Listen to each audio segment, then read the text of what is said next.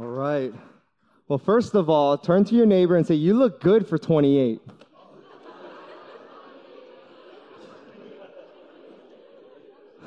I just want to say happy birthday, church. We officially turned 28 years old as of 10 a.m. this morning. Praise God, 28 years. 28 years of seeing God's glory come, people's lives touched and changed, and I'm one of them. It was back in 1996. The church was 2 years old, in around October, actually. Forgot the exact date. I gotta look at the calendar. I'll be able to pick out the exact Sunday. It was like the third Sunday of October. I remember coming in and just being so impacted by God's love and God's word that I was transformed from that point on. 15 years old, sophomore in high school, and I never looked back. And for many of us, we owe this church, God using this church for our very own salvation and our journey of faith. And for many others here too, we owe this church as another connecting point in our journey of faith. Maybe you started your faith somewhere else, but you found this place to now be your home church, to be a place for you to grow spiritually. And God's done great things through this church. So can we give God a hand for 28 amazing years?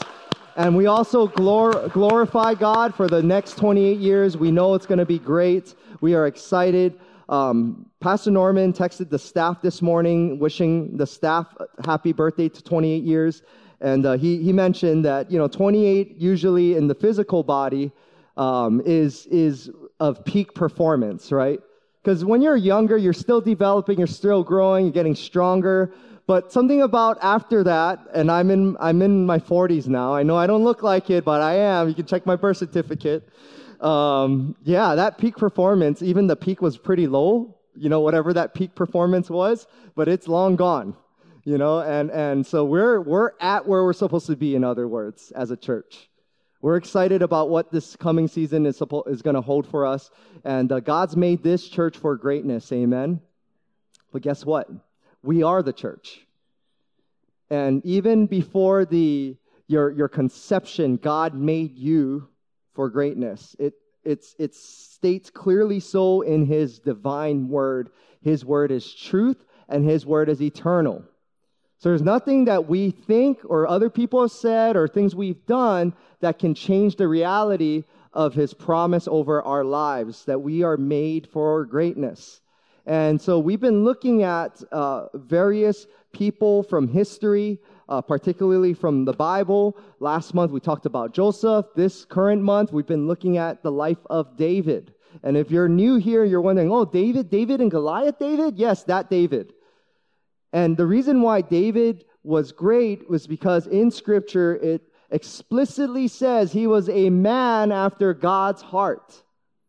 So the question here and the premise is, if we are made for greatness, are we after God's heart? Are you a woman after God's heart? Are you a man after God's heart?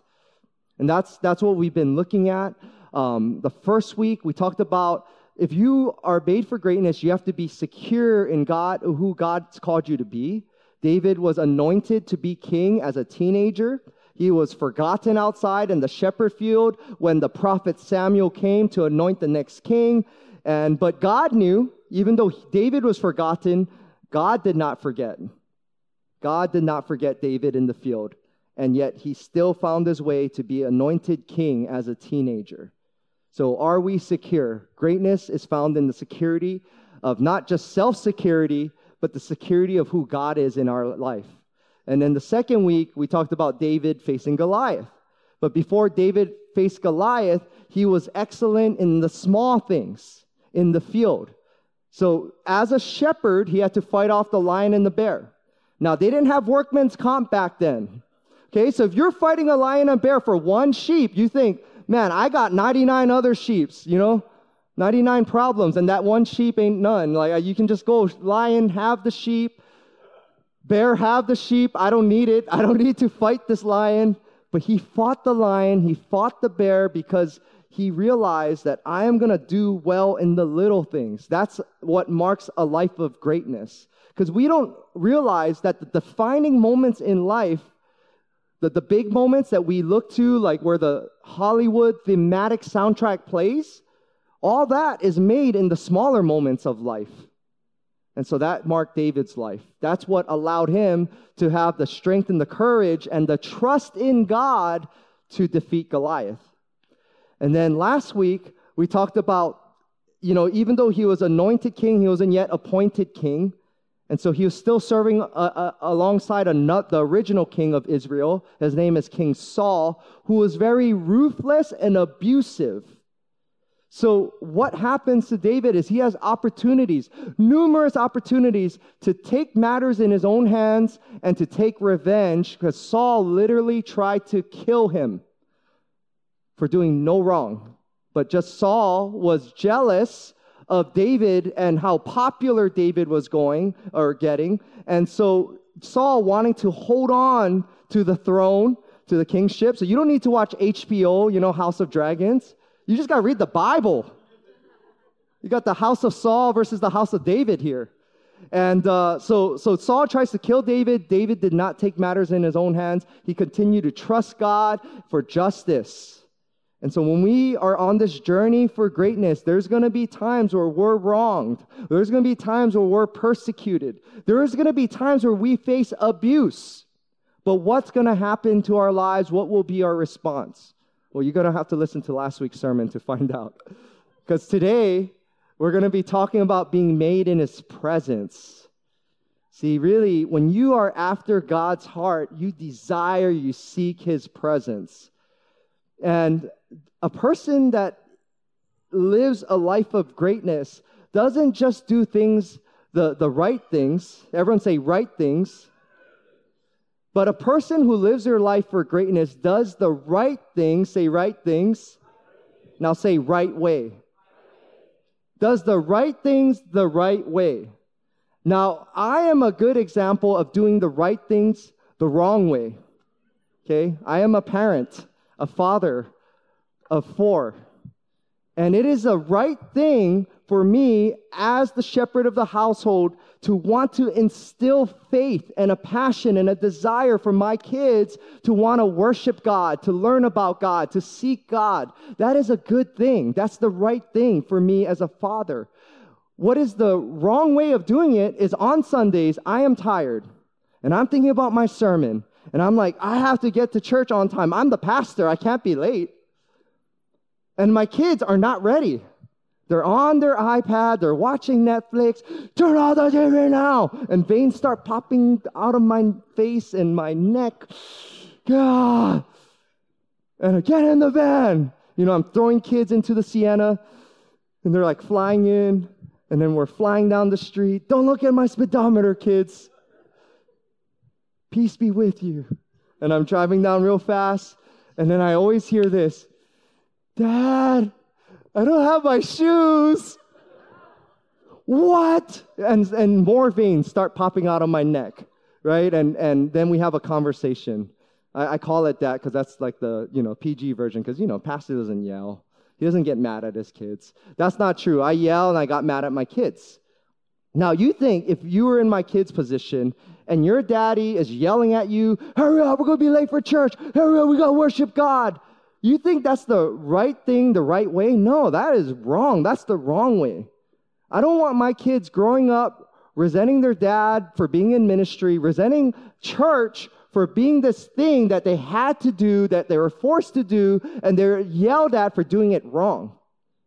And so before you judge me, you think, wow, what a horrible dad, and I don't even know if I want to attend this church anymore. Okay, that's happened a handful of times, okay? A handful, maybe a big handful, but not every Sunday is like that, I promise. Okay, it's just we all have bad days. And so there's been a handful of bad days where this has happened, and I have apologized to them. I have, as a Chinese man, paid for counseling for it. No, I'm just kidding. They haven't had to go to counseling. I hope not. And here's another one, right? The right thing, the wrong way, is when you get into discussions, for those of us who are married, it's easy to discussions, okay? Arguments. It's easy to really go at one another. Instead of the issue being the issue, you start to bring in other issues. And then you get personal. Now, that's maybe the right thing was to bring up the issue. It's not good to just bury it, because when you bury it, it's unhealthy. There's resentment, and the other person, maybe they know or they don't really know, but it needs to be talked about. So the right thing is to talk about it, but you're doing it the wrong way when you get personal. So maybe the spouse doesn't do what they're supposed to do, and you're bringing it up. That's the right thing. But the wrong way is maybe yelling at them, maybe doing it at the wrong time when they're super tired, or maybe it's getting personal. So instead of saying, you always forget to take out the trash, then you throw in, you're so lazy. That's the wrong way right there. It's done. The gloves are off. You know? And we get nowhere in that argument conversation. And I say we, I'm not, again, it's not like a real story, right, honey? It's just hypothetical. And so when you talk about being made for greatness, it's doing the right thing the right way. So for David, we've been looking at 1 Samuel. Now we're in 2 Samuel. And as we said last week, we looked at the scripture where David declared that I will not take Saul's throne from him, but God will remove him from the throne one way or another. And maybe perhaps he might die in battle. He wasn't trying to curse Saul, but he was just saying, God will handle it. God will handle my promotion to be king. And surely enough, we see later on, as we go through the scriptures, that Saul did die in battle. So now, in 2 Samuel chapter 5, David is anointed king. We're going to look at 2 Samuel chapter 6, but I'm giving us some context here. Now, being made for greatness is not just being great momentarily. That moment where he is crowned king, it's a great moment. And he needs to sustain greatness. He needs to continue to do the right thing the right way. In other words, if you're taking notes, put after doing the right thing the right way, which is there in your notes, it's actually doing God's thing God's way. Doing God's thing God's way. And so for David here, as he comes and becomes king, he does the right thing by wanting and desiring the people to be able to have the Ark of the Covenant, to be able to worship God and experience the presence of God. So what is the Ark of the Covenant? If you've never heard of it, just watch Indiana Jones and the Lost Ark.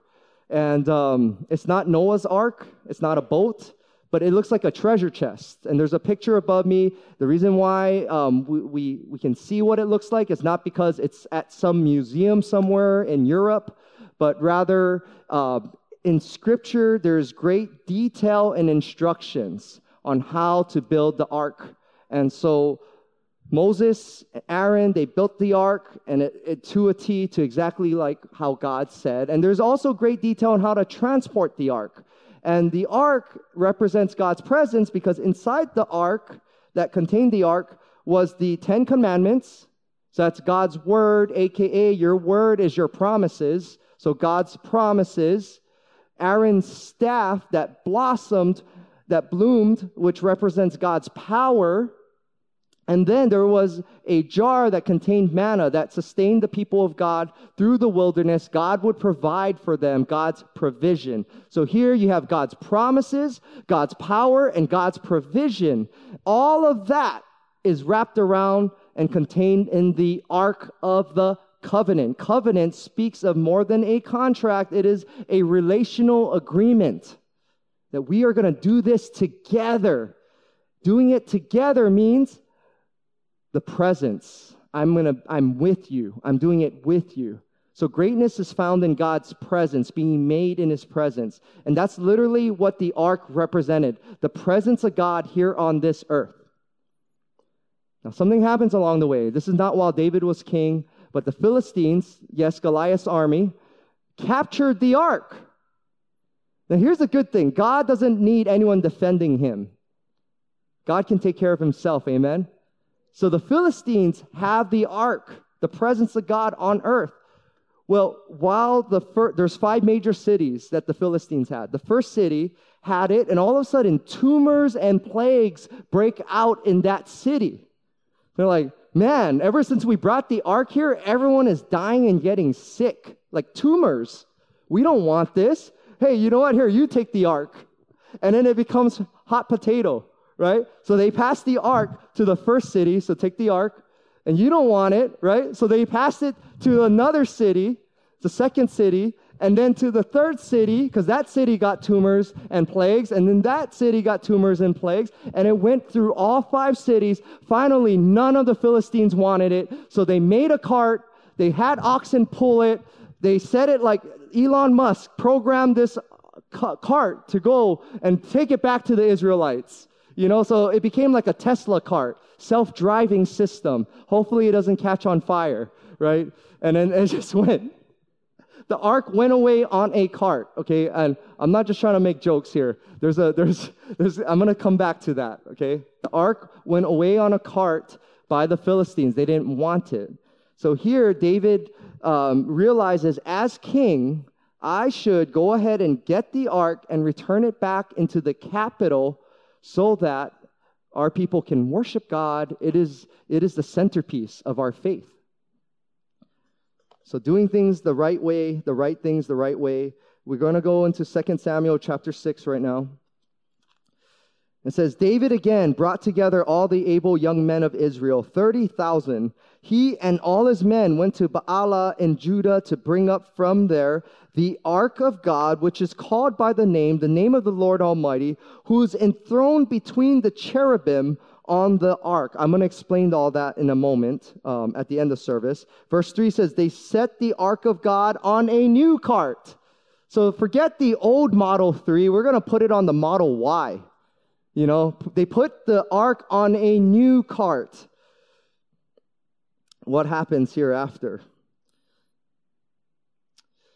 And they brought it from the house of Abinadab, which was on the hill. Uzzah and Ahio, sons of Abinadab, were guiding the new cart. And when they came to the threshing floor of Nacon, Uzzah put out his hand to the ark of God and took hold of it, for the oxen stumbled, and the anger of the Lord was kindled against Uzzah. And God struck him down there because of his error, and he died there beside the ark of God. And David was angry because the Lord had broken out against Uzzah.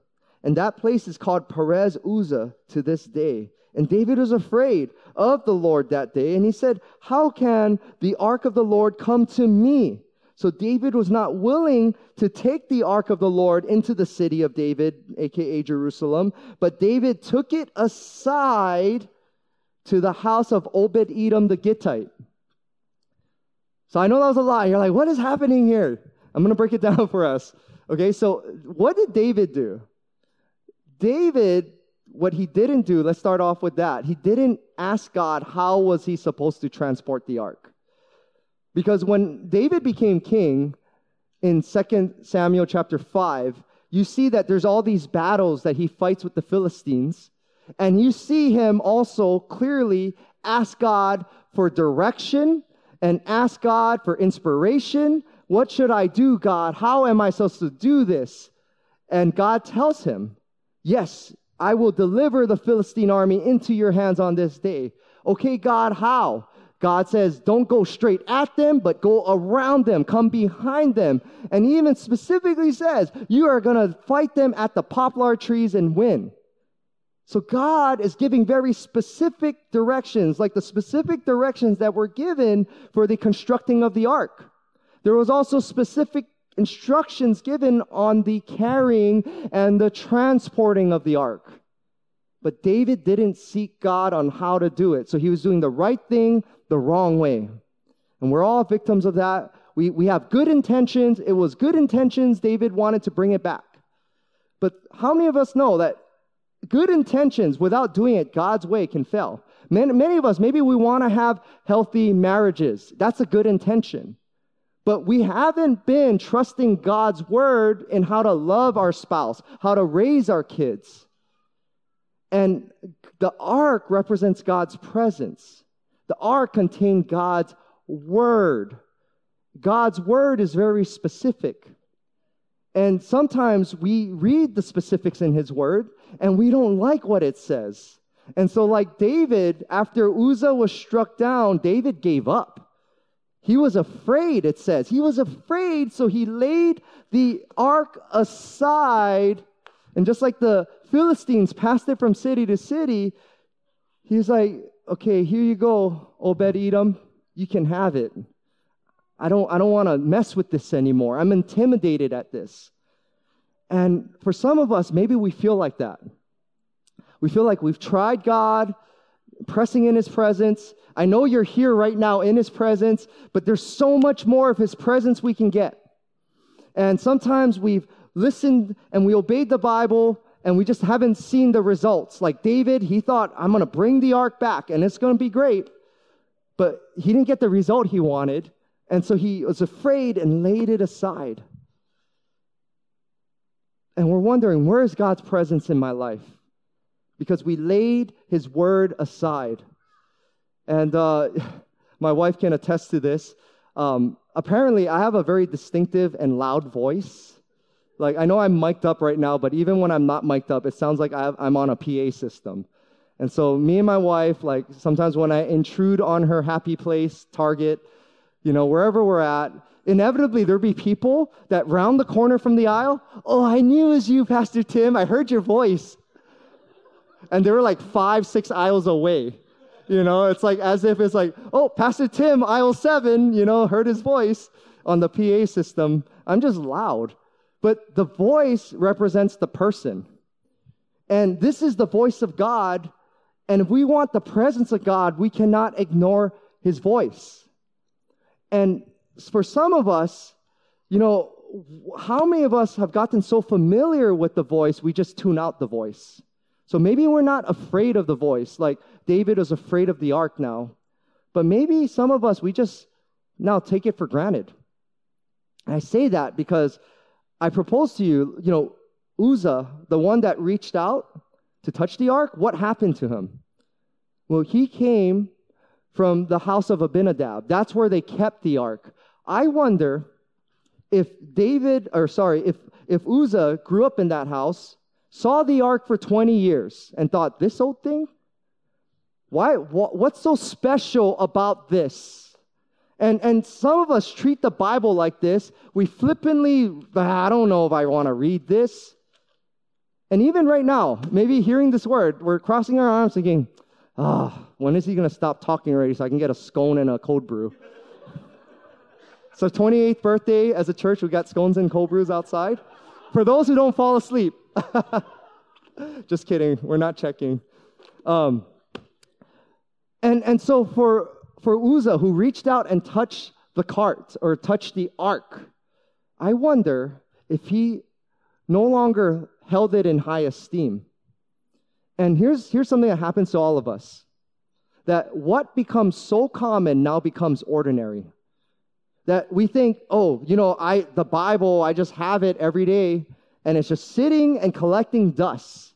That no longer is this God's awesome spoken word, God breathed. But now it's just, it's another religious text in my life. Like we treat it like, horoscopes or the word of God. I think I'm going to listen to, I'm a Virgo, I'm going to listen to the horoscope today. And we just treat it like some other thing in which when we need it, we come to it. When we don't agree with it, we just put it aside. And we're so casual about it.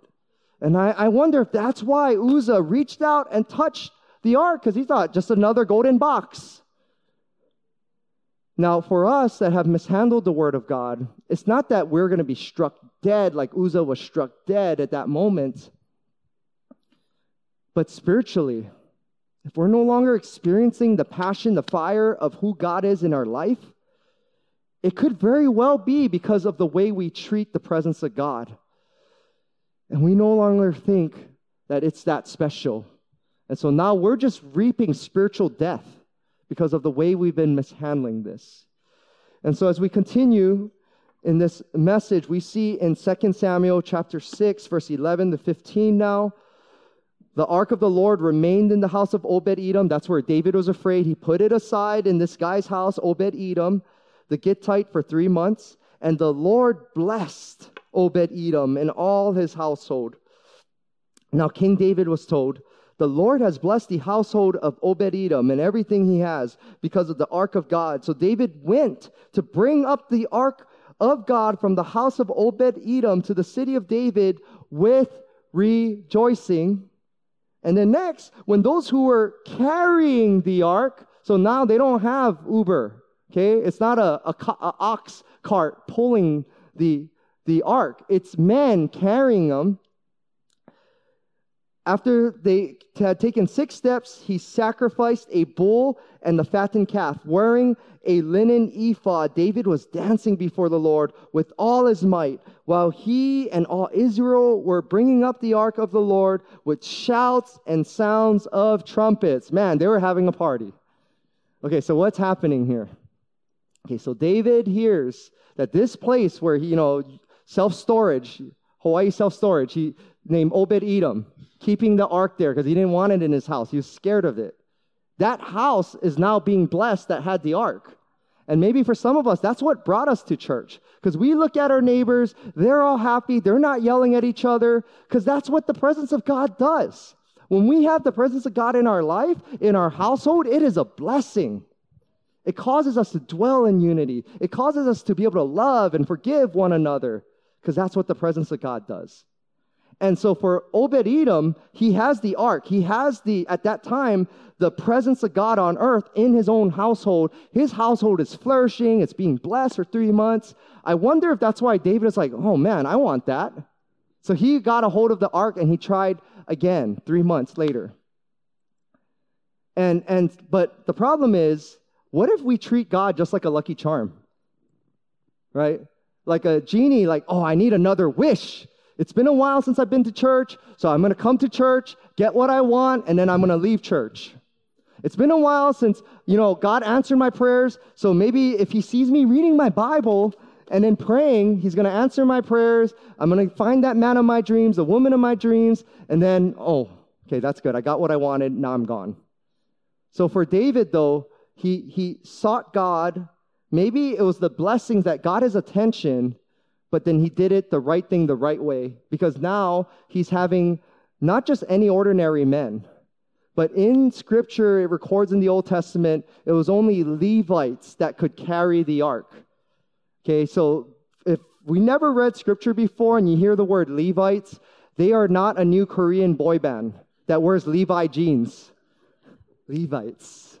It's not the Levites. New album coming summer 2023, the Levites. The Levites were an order of priests. It's a family of priests. So it's like modern day pastors, right? That help run the church, that help, teach the law and help also administer sacrifices. And there was the high priest that would specifically deal with the ark, but there was the priests, the order of priests that were meant to carry the ark. And so the Levites are now carrying the ark, and after 6 steps, they made sacrifice unto God. They sacrificed the bull and a fattened calf unto God. So what does that mean? Well, in a moment, we're going to look at how we are all Levites. We are all the order of royal priesthood. We can all carry the presence of God.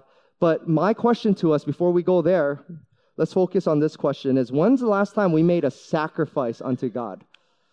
Because as we're carrying the presence and we desire more of his presence and we're wondering why are we not getting more of his presence, maybe it's because we haven't been sacrificing.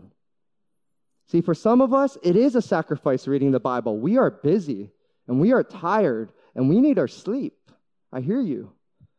But could we sacrifice maybe waking up an extra 15 minutes earlier just so that we can get some time with God, to pray to God?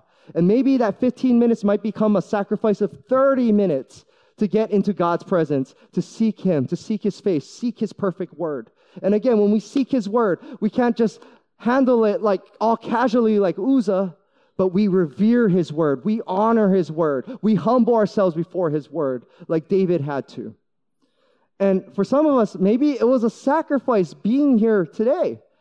For many of us, we just like, oh, Sunday, this is what we do. People of God, we come together, we worship God. I look forward to come to church, and I get it. Some of us, we had a tough week. Some of us, we don't like a Chinese man yelling at us for like 30 minutes. I get it. I don't like yelling at myself. I'm sorry. And it was a sacrifice to be here. You didn't feel like coming here, but you knew it was right to be here, so you sacrificed that you're here. And I'm glad that you came, and hopefully you feel the same way. Because it's like, man, I didn't realize I was going to get this much out of being here today. And that's the thing. We think we're really sacrificing unto God, but God is just wanting us to be aware of who he is and his presence, and he's the one that really sacrifices for us. He's the one that really pours into us and blesses us even more. So David is blessing God. He's blessing his people. He's rejoicing. He's dancing before the ark. He's even wearing a linen ephod. You see that in what we just read in 1 Samuel 6. And what is a linen ephod? It wasn't, this trendy fashion that he ordered from Shein. It was something specific that the priests wore. The priests wore linen ephods. A king did not wear that. That's not a kingly robe. But that represented humility. And that is big for us because some of us, we memorize scriptures, and that's great. We've read the Bible cover to cover, Genesis to Revelation, numbers of times through. Great. But when we read it, do we have that childlike faith? And we humble ourselves. God, what are you going to speak to me today? God, how can I obey your word? How can I honor you today? And that's the kind of humility that David put on. We need to put on that same kind of humility as we come before God in his presence. But when we do that, sometimes there's going to be naysayers in our lives, and sometimes those naysayers are in our very own households. Sometimes it's the people closest to us. And so David has this linen ephod. He's king, but he's not wearing his kingly garbs. And some people were looking at him like, look at this guy. He's debasing himself. And so in verse 16, where we stopped off, it says his wife, Michal, it might be Michael, but, I don't want you guys to get confused. David didn't marry a man, okay? So Michal sounds more feminine. It might be Michael. So you can just hear whatever you hear. Michal looked out the window and was like, And it says in Scripture, as she saw David dancing, and in her mind, he's making a fool of himself. It says she despised him. And that's how some people may feel about us walking with God, obeying God, worshiping God. They may despise that, especially more and more in this society as it gets farther from the word. It's offensive. It's like, whoa, you believe the Bible? You read the Bible? And people despise that, and they might start despising you. And so what is David's response? So when David returned home to bless his household, so that's the sad part of all this, is he just finished blessing the city. He had an amazing day, brought the ark back to Jerusalem, and he's ready to come home and be a blessing to his household. And that's like us, right? We want to be a blessing to our household. And this is what he encounters. So he returns home to bless his household. Michal, daughter of Saul, came out to meet him and said, how the king of Israel has distinguished himself today, going around half naked and full of the slave girls of his servants, as any vulgar fellow would. So she's like, you embarrass me. What kind of king are you? She's mocking David. She's giving it to David. But this is the same David who fought Goliath. Okay, so they're about to have some marital conflict right now, because this is what David said. David said to Michal, it was before the Lord who chose me rather than your father or anyone from his house when he appointed me ruler over the Lord's people of Israel. I will celebrate before the Lord. I will become even more undignified than this, and I will be humiliated in my own eyes. I love this. Yeah, I may have humiliated myself before you, but I'm going to go ahead and humiliate myself before me even more. Because it's not about David. It's about God. It's about God's glory. He recognized this. He's like, what, you think I look crazy? You're right. I'm crazy for Jesus. When I got saved, that's when Yahoo, I don't know who still uses Yahoo. Actually, my wife still uses Yahoo. Love you, honey. We're 2022 now. We're not 56K. And anyways, sorry. Why am I going there? I'm sorry, honey. Please forgive me. My first email was Jesus Freak 808. I'm a freak for Jesus. This is crazy. I love Jesus. But I remember when our church back in the day, Okay, we're known for our worship, and we're known for our young people. So when you come on any given night when we had our youth worship, it was crazy. People were yelling, screaming, clapping, dancing. Literally, we had people dancing, and then we had trees. You remember the trees, Kelly, that would line the fake trees that would line the stage, and then people would get all hyped and get all crazy. And then even when you're in the back row, you all of a sudden start seeing a tree going up and down. And then one tree became 2 trees and 3 trees. And we had like 5, 6, 7, 8 trees just moving like it's Lord of the Rings walking around. And I'm like, what is happening? And I love this. But you couldn't stop us because we were so on fire. We were so excited.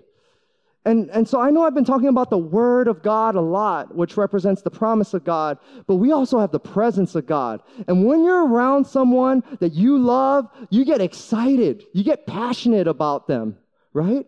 And so when we're around God, it's not just the burden that we carry. Oh, Lord, is that you? Yes, Master.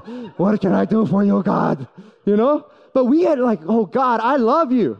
I want to listen to your voice. I'm so excited to be with you, God. And that's what we're called to do. God created us, and He's created us with emotions, and He's created us to be passionate, but not just passionate about worldly things, but passionate about godly things. And in this moment, as Michal is confronting David, David's passion was so apparent. I don't care if you think I look stupid, because I'm so passionate about God, I'll be a fool for God. Because to God, He's my everything. And that's important because I think for some of us, I know I went in heavy on the Word because it's easy to neglect the Word, but some of us, we're really good at the Word. We memorize the Word. But we don't get to experience the emotions and the passion of the Word and the passion of His presence. We're kind of like Michal. Other people are worshiping. We're watching Kelly cry and worship God. I love that, brother, by the way. You know, when you cry before God, it inspires me. He cries during worship. Because why? Because God's moving His heart. God's moving His emotions. And that's okay. That's good. Some of us were like, this guy's singing so loud next to me. Oh, why he got to raise his hand like that, elbowing me? And we just get all mad at everyone else and how they're worshiping, like Michal, looking out the window of our high perch. Why you got to sing so loud? Huh? You think you're good? Sing so off-key? Man, I'll tell you what, when people sing off-key next to you, you sing even louder. You try to drown off that out-key. You out-sing them, out-worship them. Okay, that's what God's calling us to do. He wants our heart. And I was having dinner last night with some pastors, and one of them, I totally forgot, had a brain injury and he can no longer taste. So he's asking another pastor that had the same dish as him. He's like, oh, what's the flavor of that? And I was wondering, why is he asking? And a few of us chuckled. And then he then reminded us, he's like, yeah, you know, when I fell and I hit my head, I got the brain injury, I lost my taste. And I was thinking, man, that's so sad, you know, to not really be able to taste things. And Scripture says, taste and see that the Lord is good. It specifically says, taste and see. God's into us experiencing Him, to be passionate about Him, to experiencing His power, experiencing His presence. And sometimes we just want to study the Word, memorize Scripture. Oh no, you know, I'm pious. I can't show emotion. Emotion's not of God. No, He created us with emotion.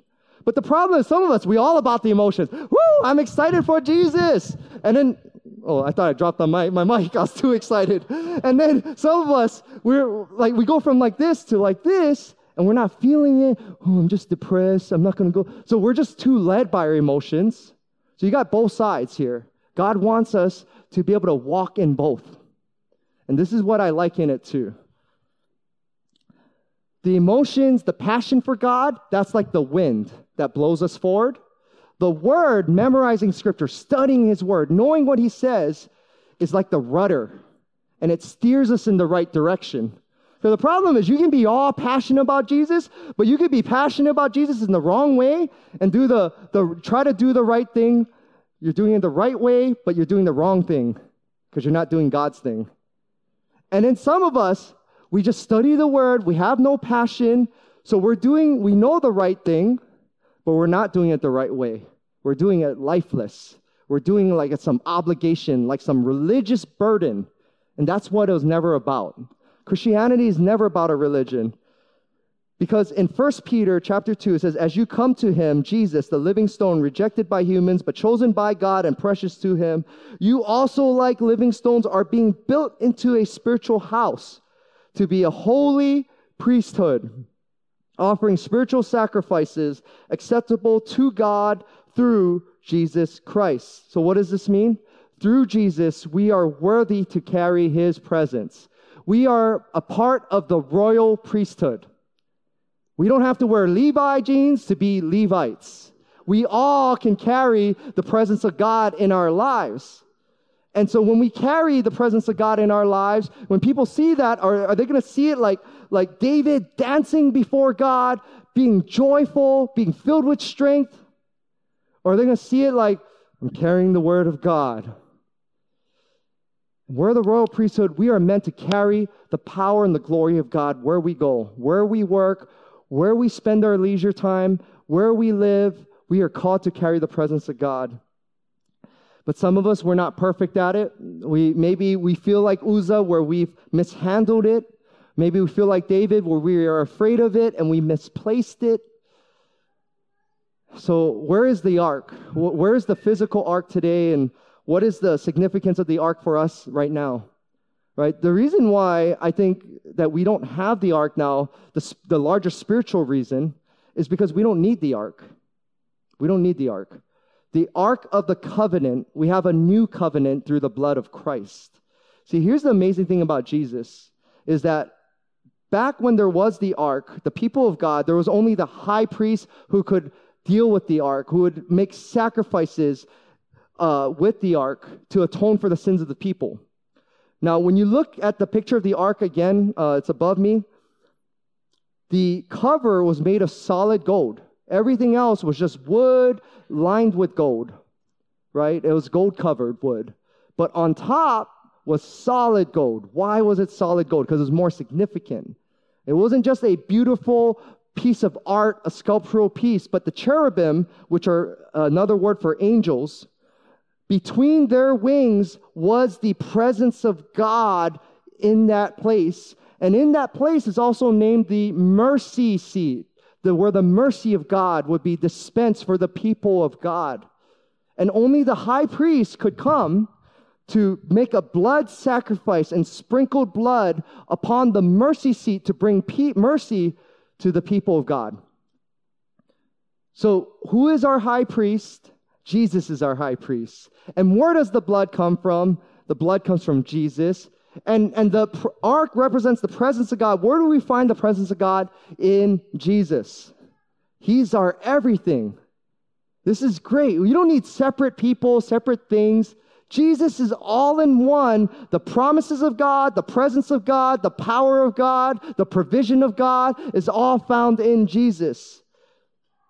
So as we look at Hebrews 10 and we close with this, it says, therefore, since we have a great high priest who has ascended into heaven, Jesus, the Son of God, let us hold firmly to the faith we profess, for we do not have a high priest who is unable to empathize with our weaknesses, but we have one who has been tempted in every way, just as we are, but yet did not sin.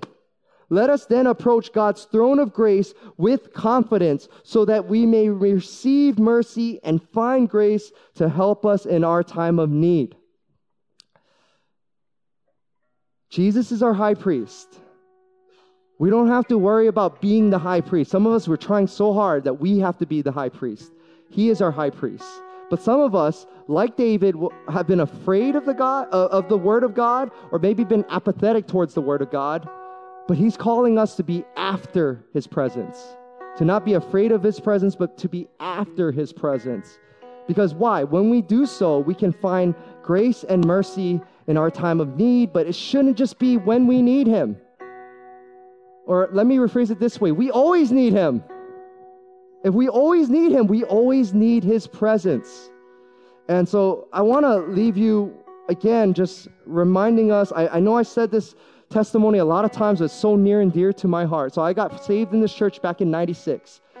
Well, in 2001, 5 years later, I'm praying every night for my mom's salvation, never missed the night. God, save my whole household, save my mom. Let her know you. 2001, I'm in LA, she's here in Hawaii, and we're talking on the phone. She sounds different. I'm like, Mom, what's wrong? I know you're hiding something. She starts to cry and says, the doctor said I have cancer. I start to pray. I start to cry out to God. And I start to also tell my mom, Mom, I believe God can heal you. But more than the healing, I said, Mom, God loves you. And the main thing right now, more than the healing, you got to get to know God. You got to experience His presence, seek His presence. And so I said, Mom, I still have my old Bible in my room. You can find it here. And she finds it. I was like, okay, now turn to this page, turns to the New Testament, starts reading about Jesus. It's like, Mom, start reading about Jesus every day. Don't stop reading. And after you read, pray. Okay, pray every night. Besides praying for your healing, ask God to reveal His love to you. So she starts doing that every day, reading the Word every day, praying every day. I was like, Mom, also get in the presence of God among the people of God. Come and worship at Pearlside. And I'm going to call up a pastor. I'm going to call up some friends. I call up Pastor Camille. My mom's coming. Pray for her. So she comes to church in that whole month, every Sunday, worshiping God. I'm so excited. Wow, she's in church now. And she's getting to know God, know His presence. 30 days later, she goes to the doctors. Doctors are like, Mrs. Ma, there's no more cancer in you. We can't find any cancer, praise God. Praise God. But to me, this is the miracle of the story. The healing, yes, is a divine miracle. It's God's power. But it's the presence of God. See, she got to know God's presence so much that she wasn't just using His presence for the provision, for the miracle, but she wanted to continue to seek after, be a woman after God's heart. And so every day she reads, every day she prays. I love it. Every Saturday, she texts me, Tim, can you come and pick me up for church, please? And so we have our Toyota Sienna, we load it up with the kids, and every Sunday on the way to church, we load her up in the van to come worship God and experience the presence of God every Sunday. And you know, once in a while, my wife and I, we need to catch a breather. So my mom comes and watches the kids, and I love it because whenever I come home, you know, after spending time with the wife, going out, having our date night, we come home, the kids are asleep, it's all quiet. But my mom is not quiet because she's either praying or she's reading the Word. And this past week, when I came home, the kids were sleeping, said bye to my mom, and I walk over to the counter, and my Bible is open. She's reading the Word. And so what got her started reading my Bible, 21-something years ago, she's continuing to read the Bible because she didn't just use God for His blessing, but she's going to God for His presence. She wants His presence. So this message is not like, oh, let's all be like Cindy Ma. There can only be one Cindy Ma. But let's all in our individual ways figure out in our lives, where have we misplaced the presence of God? Where have we laid it aside? Maybe we've been afraid, we've been apathetic, but let's be after it now. Let's be after it.